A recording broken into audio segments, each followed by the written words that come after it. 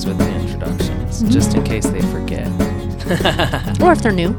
Yeah. I mean, you're going to have new people joining all the time. So. Yep.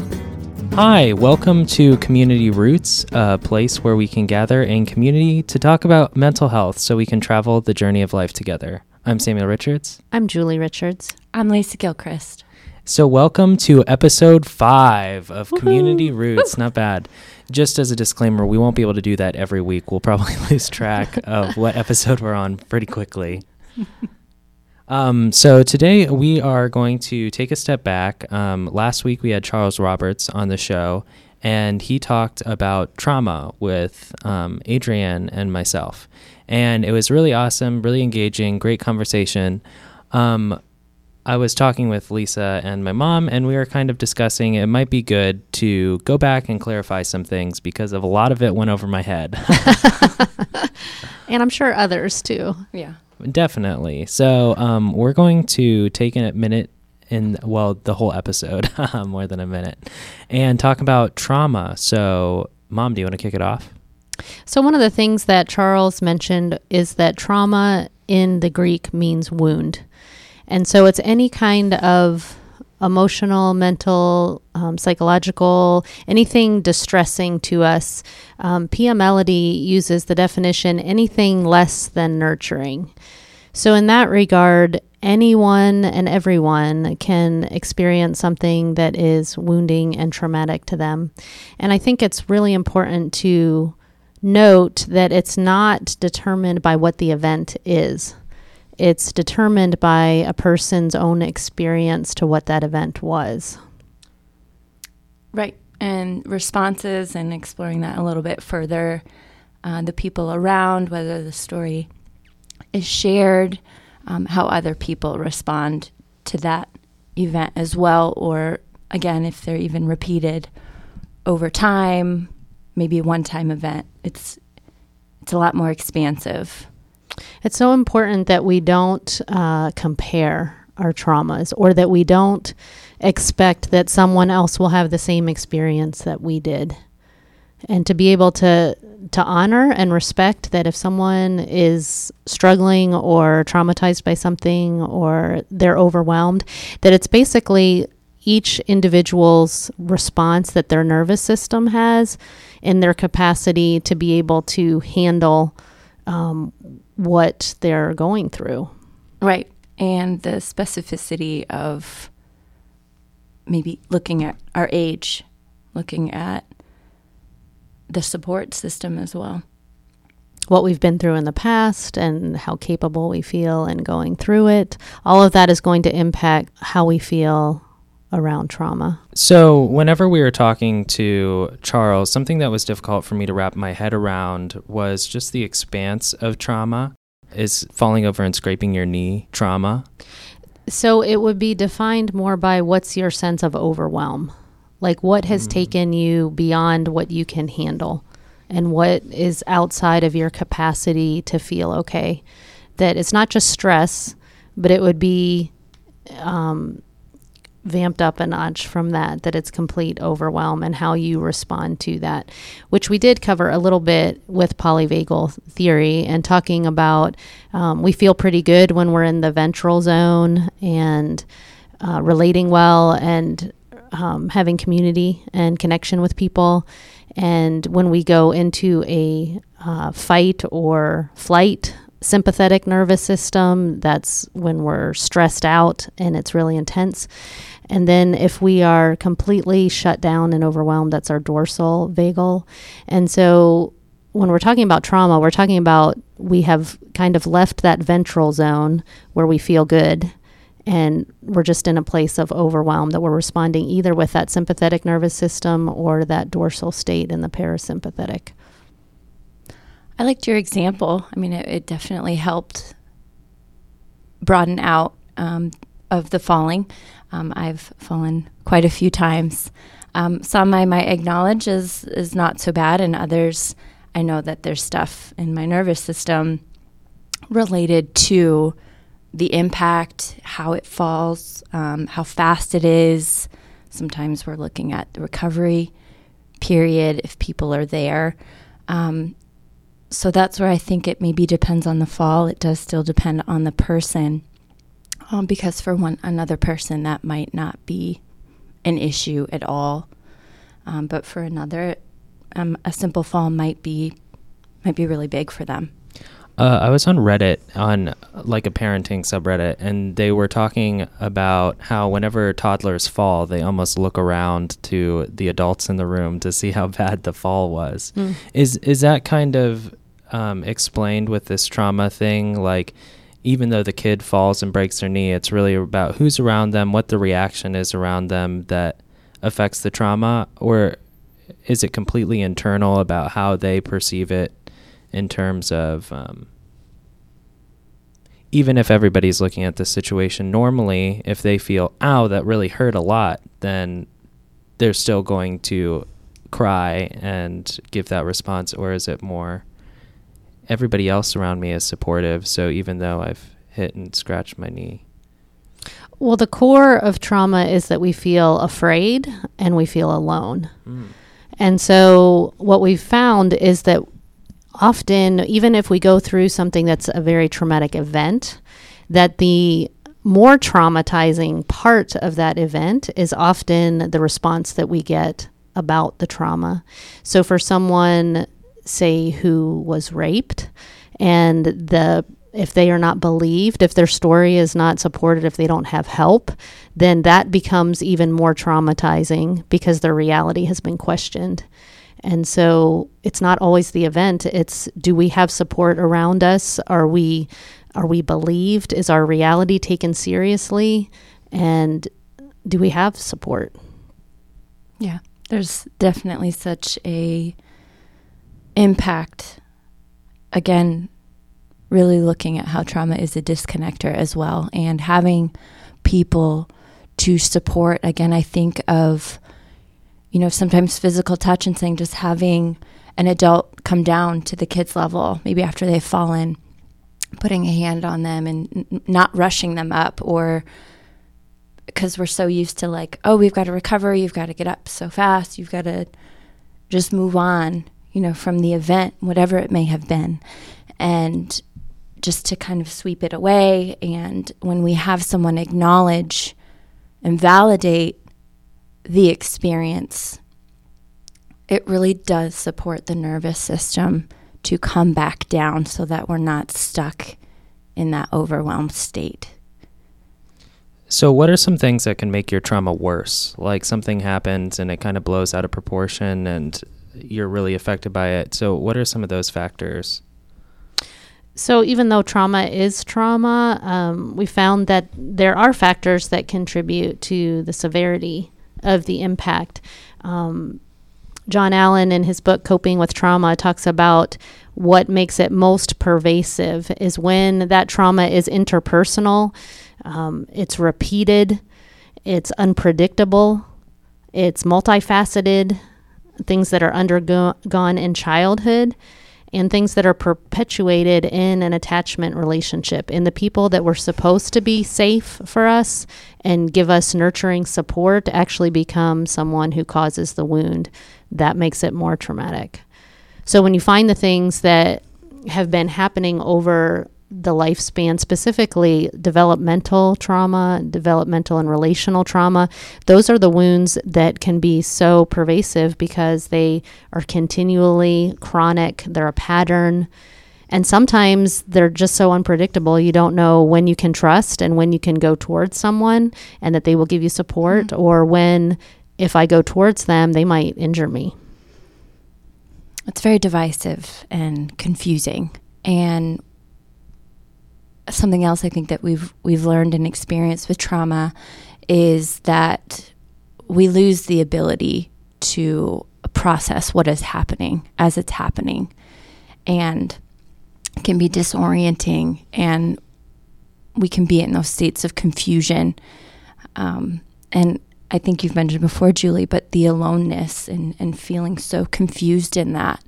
And it's such a deep well of a subject, and it's personal and it's scary, and we undergo a lot of the impressions of I think I have to process this by telling my story or deleting the story altogether. And when we're talking about the impact of trauma on the nervous system, it's something that requires space and time. And words, we just don't always have them when we've been traumatized. Mm-hmm. So help me understand multifaceted. What does that look like in terms of trauma? More that relational and emotional, all of the complexities, the dynamics of a relationship, as opposed to a one event thing that has happened. So multifaceted is I'm in a relationship where I'm supposed to be close to this person and they could hurt me, or I have responsibilities and that links me to other meanings, like things that just dynamically, it is so complicated. It's just complex. It's not on this day, this happened and it has no meaning. Multifaceted would be there are so many different links that our brain makes and giving it more meaning that it's attached to, that it's just, if I had to simplify it, I would say it's just so complicated. Like multifaceted is just, it's complex. I know you guys have said that everybody has trauma, but it's amazing to me with this list how many situations I can think up, and that I've heard my friends explain that they've been through this kind of stuff. It's just a lot.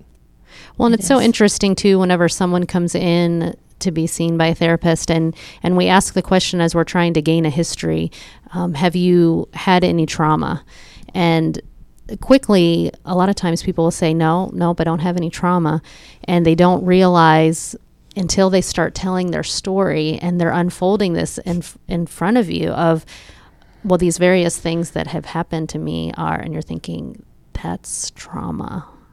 But it's almost like we have a bias towards, it must be the huge events, the big T traumas, they're called, instead of little T traumas, but that it has to be something really substantial for it to count.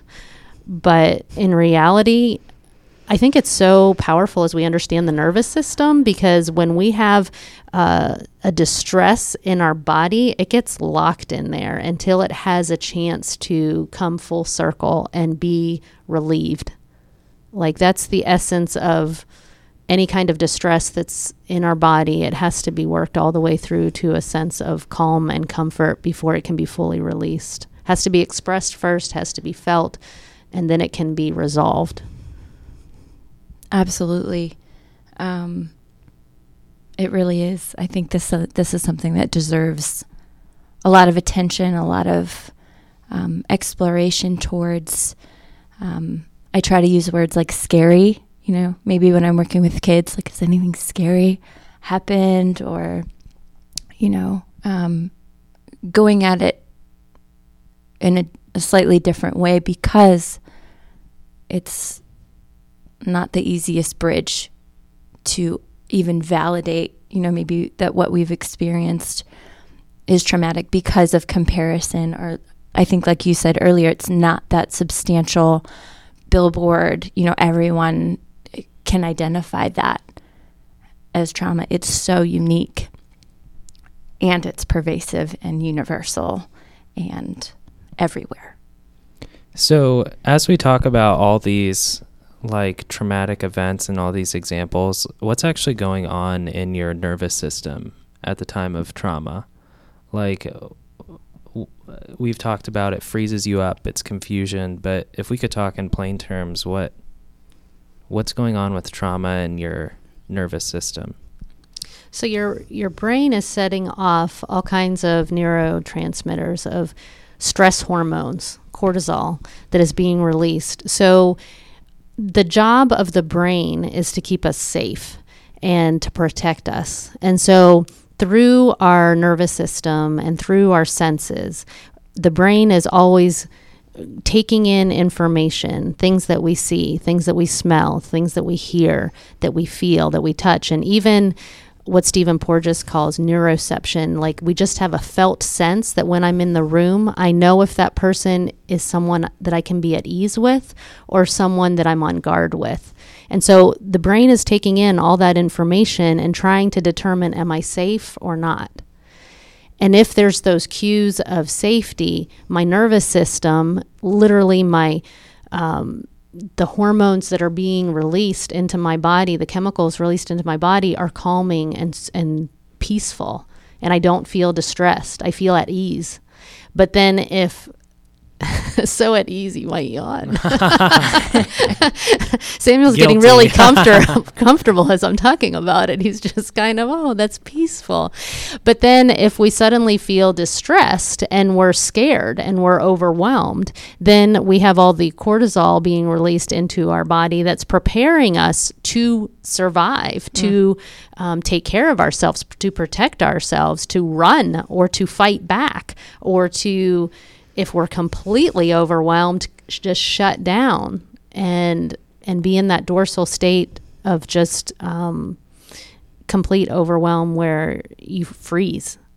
So our body, our nervous system is responding to all these cues that are coming in, if they are cues of safety or cues of danger, and we can feel that. As we get more aware, that was one of the things that Charles talked about, was what are you noticing in your body? Do you feel that tension in your neck or in your shoulders or in your back or in your stomach, kind of the unrest of even all the acid in your stomach that builds up whenever you're just, I'm stressed out, I'm overwhelmed, or pounding in our chest, or things like those sensations.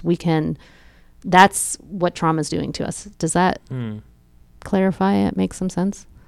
Yeah, it seems like it's like you're freezing up and you're really stressed with trauma, except for it's extended and it's a longer period of time. Is that correct?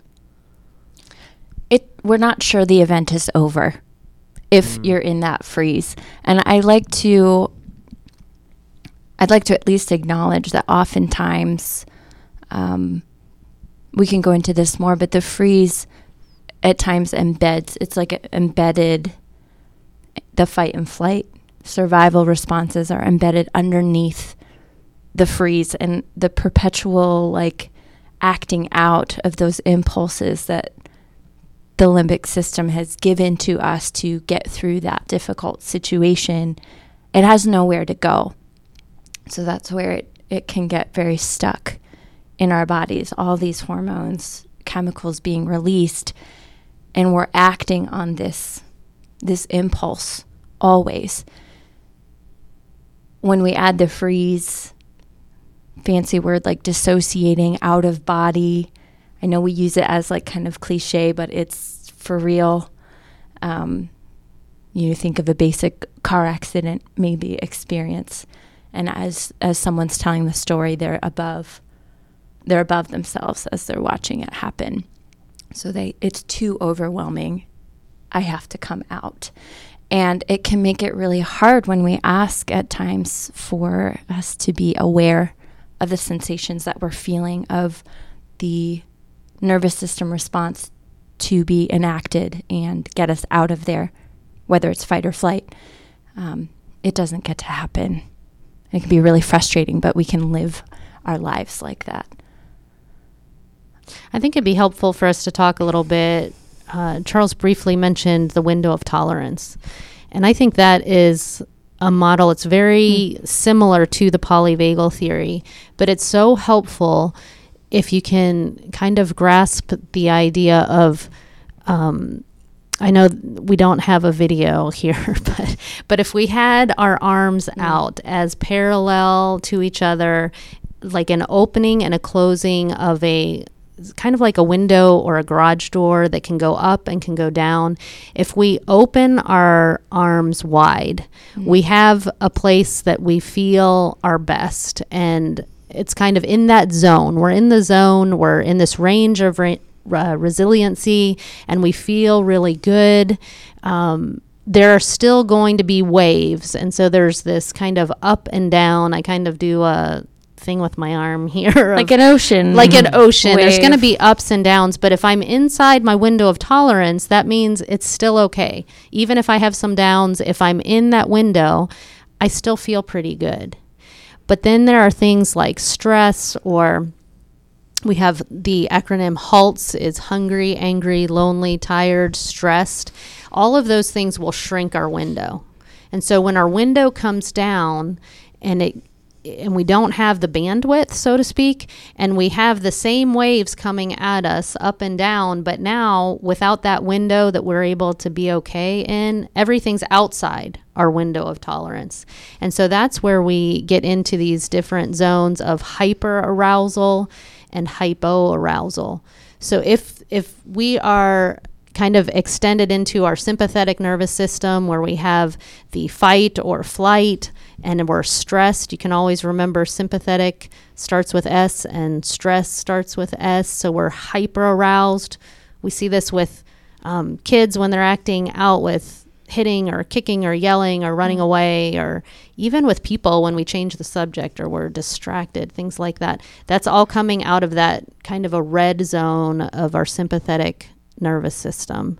Lisa, do you want to talk about the hypoarousal? It's really a place, again, sometimes I'm most familiar with this one because that's where I've been. Easy to get checked out. A lot of times, it's fine. I'm good. Maybe really not a lot of affect, not kind much going on in the face, Mm-hmm. just very kind of lethargic even, like in a body posture, really like in this dorsal place, like no energy, really hard to come back. Coming out of the freeze is one of the most difficult things because, we're in the midst of orienting and knowing where we are, and in that place we've become disoriented, and would be very scary to come back, I think, to your body and say, can I take a look around? How important it is for ourselves and for people that we're working with or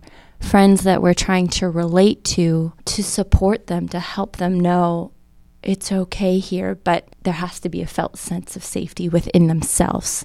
We cannot just tell them, I know that you're in a safe room right now. No one's going to hurt you. Not believable in that state, because experience says, I have no freaking clue if you're going to hurt me or not. And your words mean like nothing in that moment. So providing safety, providing access to say, like, it's okay when we mess up. It's okay. I'm here with you. We're building that trust and rapport to help support people come out of that freeze. So we might look at like that hyperarousal of the sympathetic nervous system. We see things like anger and rage. We see anxiety, like we're really vamped up, maybe some impulsivity, really restless. But then when we fall into that dorsal state, we're much more into like a depression, numbed emotions, because it's just too much. Everything feels like too much. I have to shut down. I can't think. And I feel really disconnected, no energy, and dissociation. So what we want to do to be able to get to a better place is to have more of this widening of our window of tolerance, where we can feel more balanced and regulated, that in that ventral state, we're able to think and feel safe, and we have a good sense of boundaries and emotions. We feel open and curious. We have empathy for each other, but we're also able to be present in the moment, right here, right now. I wanted to ask, what determines whether you're in like the red or the blue, like the depressive or the reactive? So if you are overwhelmed, you have your window of tolerance has shrunk, you're going to be in that red and blue more. So the things that you can do that we've been talking about, self-care and about mindfulness, meditation, breathing, drinking water, all of those things widen your window. So you're able to handle and have a capacity for so much more. If you're getting your sleep and your nutrition is good and you have support from friends and you're able to talk things out, you have community, you have all those great things that we've talked about, then your window gets wider and you feel better. You're going to be in that red or blue of hyper or hypoarousal much less often. And you'll be able to get back into a place of that range of resiliency quicker.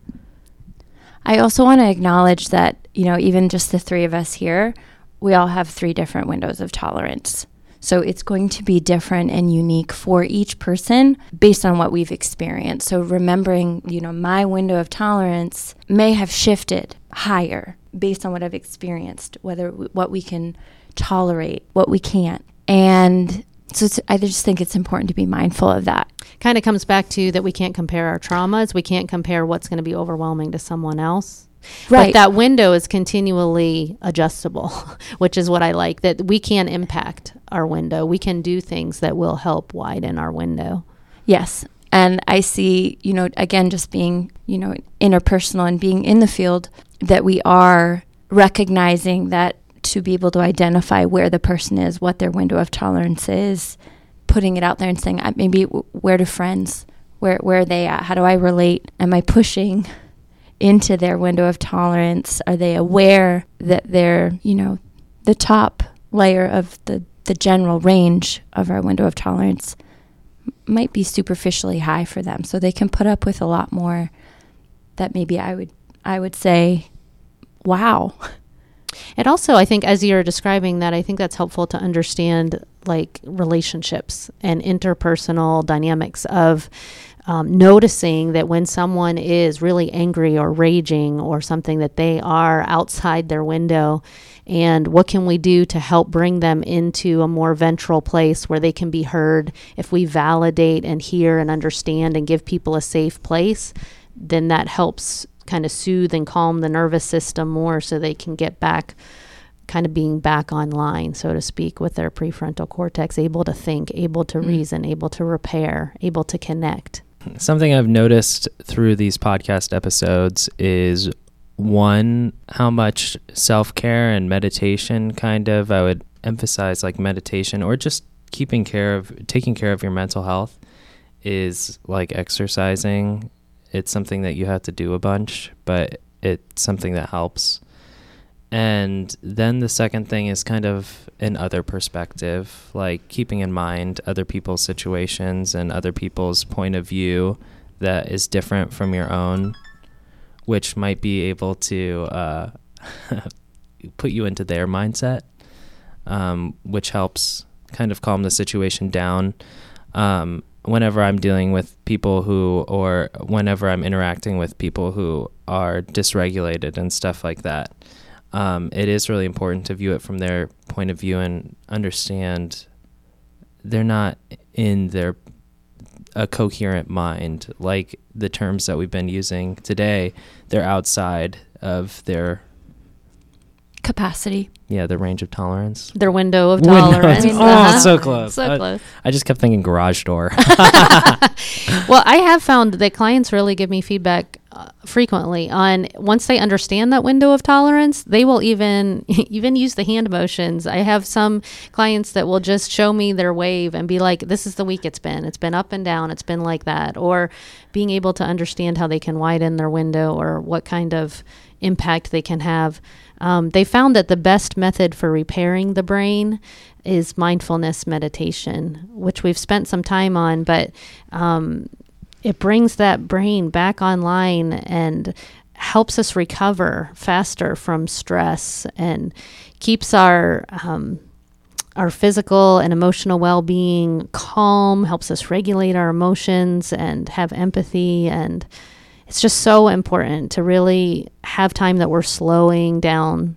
When trauma is speeding everything up so fast we can't even catch up with it, we slow it all down, pause and breathe. I know Charles referenced that too, of just being able to slow down helps us a lot to get grounded.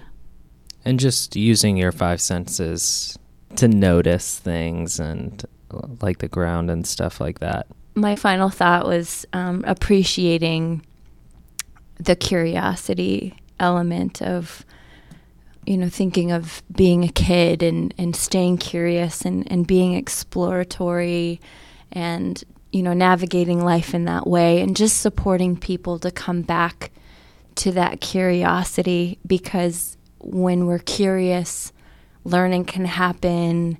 We can connect with people. We're not in our trauma physiology. And so I think of like a good indicator for myself is that when I'm feeling curious or how can I learn from that, I've come back at least to a state where I'm allowed to be in that window of tolerance and really, really come back.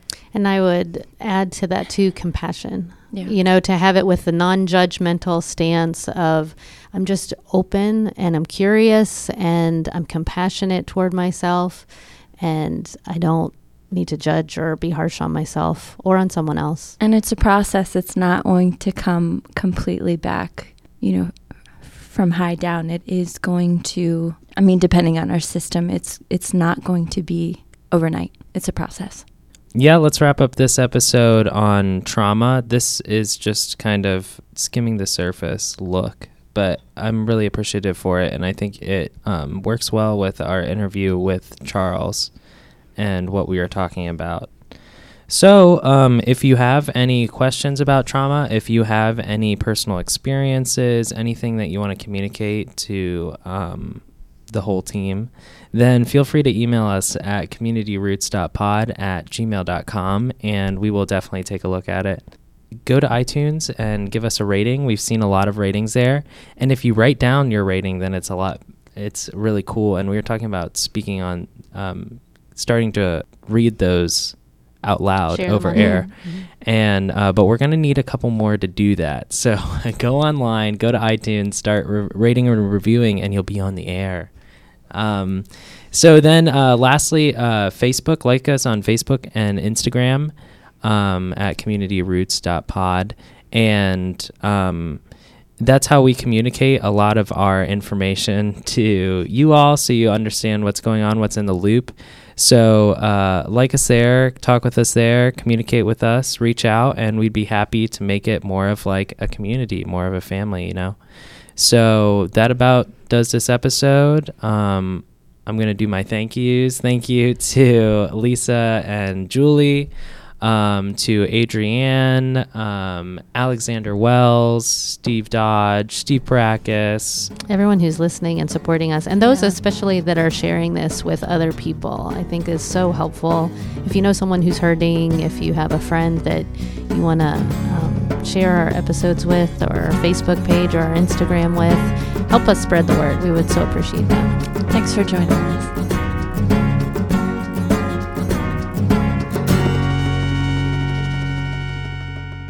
We'll see you next week with our second parter for Charles's episode on trauma, and then the three of us will be back the week after that. See you then. Take care.